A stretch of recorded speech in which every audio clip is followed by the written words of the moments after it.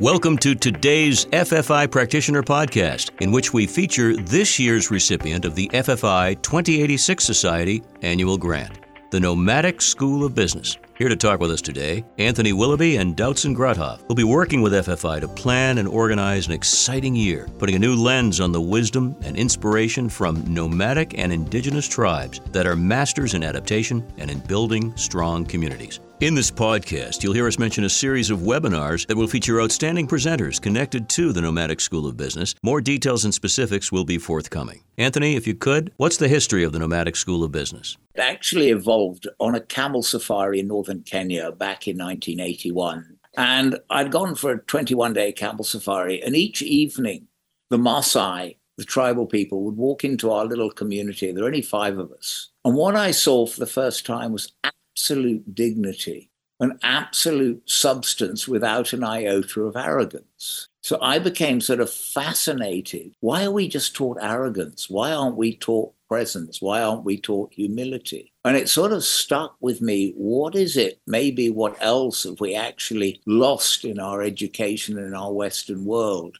And I was living in Tokyo at the time, so I went to meet the Papua New Guinea ambassador, an amazing bloke called Joseph Nombri, who remembers first contact. And I said, "Sir, what is it you've got that we've lost?" And he said, "I really don't know, but why don't you go to my village?" And that was when I went to his village in the highlands of Papua New Guinea. And I started to ask questions about, why do you have so many feathers? They said, well, a big man has many feathers, but a bigger man can hand out his feathers. I said, so what is the spear? He said, you can't buy it, you can't sell it, you can't give it away. And then I said, what's the most important thing in your life? And he said, it is my territory. And therefore I thought, well, for the first 99.9% of human existence, our identity has come from knowing our territory. And therefore, what are we protecting? What are we growing? And what is our duty? And that's really where this concept started, on understanding territory, understanding how we move, and understanding really where our peace of mind comes from. And then my fascination over the last 40 years is, how can one tap into that in oneself and for oneself so it can be used to give oneself a peace of mind?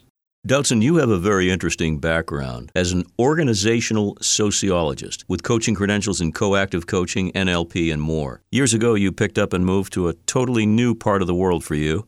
Yeah, I became a bit of a nomad in 2015, indeed. I left everything behind, not because I didn't like where I came from or because I didn't love my people, but just from a sense of curiosity and perhaps a need for inspiration, a bit of a hunger for inspiration about different ways of looking at happiness, success, feeling perhaps sometimes these unspoken expectations from society, our parents, and feeling like exploring what it was that I was really after, that I was made of, that I could do, that was a journey of just following my own intuition, first and foremost, a one-way ticket, not having anything booked or planned, and going by navigating your own guidance system. And that was when I ran into Anthony in Japan, and I was fascinated by his stories and by his views on life. I had been working in a pretty corporate environment before that, and so it was much more left brain, sorry. And but everything that Anthony talked about made sense to me, and I took the opportunity to work with a team that he founded in Africa, in Kenya, and joined that team in using some of these tools and techniques and pieces of wisdom, while giving my own flavor to it as well, with my sociology background and NLP and coaching, and seeing like, how can we use these tools and these nuggets of wisdom that seem to make people think about who they are, about what's really important. And it seemed to bring a bit of very welcome simplicity in a world of complexity. And I say simplicity with the utmost respect, because this is sometimes helping us bring back to what we really need to focus on. Anthony, this is a very organic approach to life and living and success. But how does the Nomadic School of Business bring these principles to bear to help the Western businesses, the Western families that we're focusing on? It's a difficult question, and it requires someone who is brave and with an open mind. And it's really what I've discovered inside anybody is that they can draw a map. Now, I know this sounds strange, but if you ask someone, what are you really hunting in your life? What are you protecting? What are you growing? Who actually sits around your fire at this moment? And possibly even you can think of those questions. I think we think we're hunting fame, but actually we're hunting to be respected. We're hunting for love and to be appreciated for who we are, and thinking about those people around the fire. And then you can ask people to think about, so where are the swamps in your life? When do you suddenly get stuck? What is holding you back? Are they rivers that you need to cross? Are there these mountains in your life that you've always tried to climb, or you're lost in the middle of them?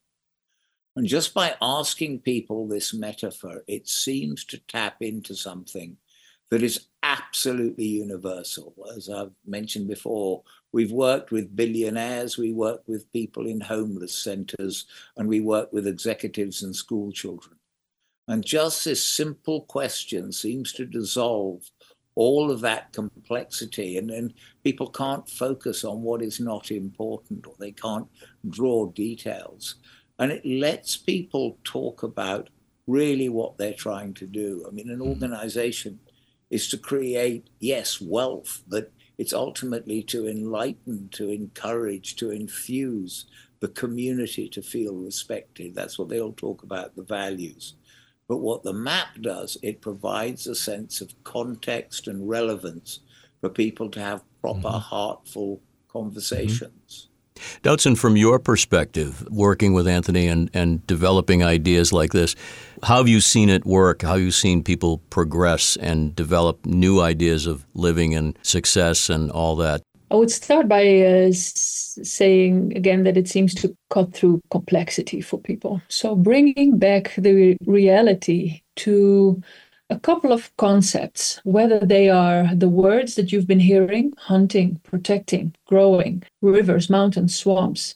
These are some universal, very easily recognizable kind of themes for people that they can start thinking about and talk about with each other. And this is the part that seems to cut through complexity, but also creates somehow a sort of a new language for people to start to understand each other, to talk to each other. And there's many ways that I've seen this work. For example, there was a family business in Nairobi, Kenya, that we worked with that was growing and that was quite successful, but their growth was stifled by the fact that there was a big gap between kind of the family ownership and the office, which were Indian business people, and the local African staff, which they didn't trust each other, they didn't communicate. And this brought them so much closer together, the process, because they started to see each other's perspectives through these metaphors, through these very simple concepts that are not simple, but that are universal. And so instead of talking about commercial business plans about this client or that client, they were able to kind of bring it back to a couple of key themes that formed then the foundation that brought them together, that they could now explore other details within the reality. So I don't know if that makes sense without having the imagery around it, but this is one of the cases that I look back to with much pleasure because of the power it had. Anthony, would you like to jump in here and add anything to what she had to say? Yeah, I mean, I can talk about people, you can say, well, have you crossed the river? Have you moved to where you want? And they can instantly say, yes, I've moved across the river. I have succeeded in what I've done. And I've got many, examples of what people have said, how it has provided them with a sense of clarity and purpose, which has given them a sense of identity and what to do. But I think the other thing that we find really exciting is that this is a program that we actually have delivered by Indigenous people. So we actually take people to Kenya to sit down with the Maasai, to explore what is wealth, what is wisdom, what is identity, what is wealth, what is your legacy. And this is where we then have those realistic conversations. And that is obviously the core part of this program that we've got coming up, is we've got, 4 absolutely incredible people talking about their lives and what it means to have wealth and how they define wealth, how they define their identity, their purpose. And therefore, what is that wisdom that was inherent within their ancestors that they believe they can tap into? From Christo Brand, Nelson Mandela's prison guard for 18 years, talks about really what he learned about wealth, wisdom, and legacy from working with Nelson Mandela, which is, being his prison guard. But some extraordinary stories he'll tell about how he built that trust with Nelson Mandela and the way that he was involved with him afterwards. We have, Emmanuel, who is an amazing Maasai elder who has built his communities around a core set of principles. And that is the people that we're working with. So it's not as if this is something we've learned from academics. This is what we've learned from really talking to people who've got the authenticity to deliver it, even though their education would not be deemed to be the normal professors who profess. When you use the word tribe, you use the word nomadic, you use the word mapping, it's difficult for certain people to understand. So what does that actually mean? So really what we're talking about to some extent are our own stories of a quest. I mean, I've written a book decades ago called In Search of Inspiration. And really the opening line of that, the greatest opportunity and challenge in my life so far has been the freedom of choice to shape my own destiny. And I think, we are one of the first generations, and luckily we are, to have freedom of choice to shape our own destiny. Not everybody else has. But really my quest over the last 50 years has been, what do I need to understand about myself, the laws of Mother Nature and human nature, if I want that freedom of choice to give me a sense of identity, peace of mind, and purpose that I believe my ancestors and even my parents to some extent enjoyed. So what we're really taking people on is a philosophical journey to have conversations and reflections on themselves, but with people who have unbelievable amounts of wisdom. And Doutzen and myself would never claim for a second we have wisdom, but we're very lucky that we know people who do and who are willing to share their thoughts and ideas. So as this year's recipient of the FFI 2086 Society Annual Grant, can you let us know what's in store for the FFI community from you in 2024? You can expect to meet some really interesting people that have touched our lives quite a bit and who have the potential to touch other people's lives as well. I think they are all guests with a quality of being that is very inspirational, with a depth to their wisdom that makes us automatically reflect on ourselves and on what we are after. And they're all people with amazing life stories. And I think Anthony will never say that of himself, and he's humble, but Anthony is the person weaving all these amazing individuals together who's met them on their journeys, and by his quality of being and by his interest and curiosity in other people and by his positive approach of everyone creates connections. And that is a gift. And I think it's going to be a very exciting year in that sense, with the really different kind of conversations you'll be hearing, with nuggets of wisdom, with inspirational people, with moments and invitations to reflect. Hopefully, really an input and a boost to some personal growth for people who are listening. There's nothing definitive about what we're saying.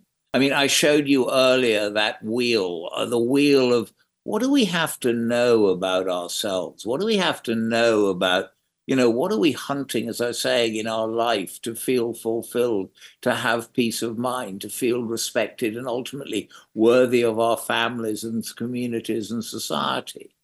And then, that's the sort of part that these people will talk about. What do they know? What are they hunting in their lives, protecting and growing that they've been doing for centuries and generations?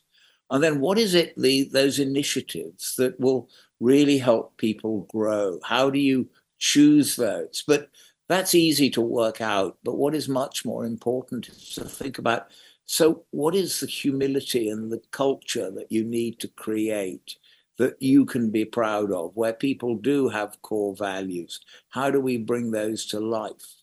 And that wisdom of what does it mean to lead others naturally with humility and humanity and leading by example? So these are the sorts of questions that we want the audience to ask, because trust me, it's not going to be just listening to us talking. It is going to be us and, more importantly, those our guests asking fundamental questions that people can debate and explore with each other. And none of those questions or answers will be definitive. They will all be subjective, but around something that we believe has massive ancient legacy. That is what people used to talk about. I mean, if you talk to an Aboriginal or someone, they're thinking their decisions are based on 7 generations past and thinking 7 generations forward. I mean, that's just how they do it. They think community first. So it's meeting people who have these fundamental beliefs that this is what we need in society today if we want to be successful and sustainable and relevant. We started talking a bit about nomads and nomadic and indigenous. And this is where indeed the ideas and inspiration for Anthony originated from. But I think by now we've really recognized it as something universal and as something human, that no matter if you're living in a village in Kenya or on the steppes of Mongolia or in Papua New Guinea, or if you're in a city in California or the Netherlands, it's about what makes us human, what's truly important, and what are different ways, not only the ways of now, but really traditionally of looking at wealth, legacy, respect, values. I feel like the people that we are inviting, and Anthony for sure, are kind of guardians and custodians of this wisdom. Yeah, we just love to share that with the world. And so this is a wonderful opportunity to do that and to have that spoken about.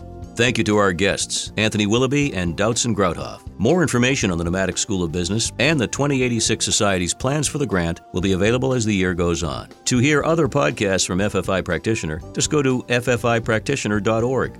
To learn more about FFI and its Global Education Certificate Program, go to www.ffi.org.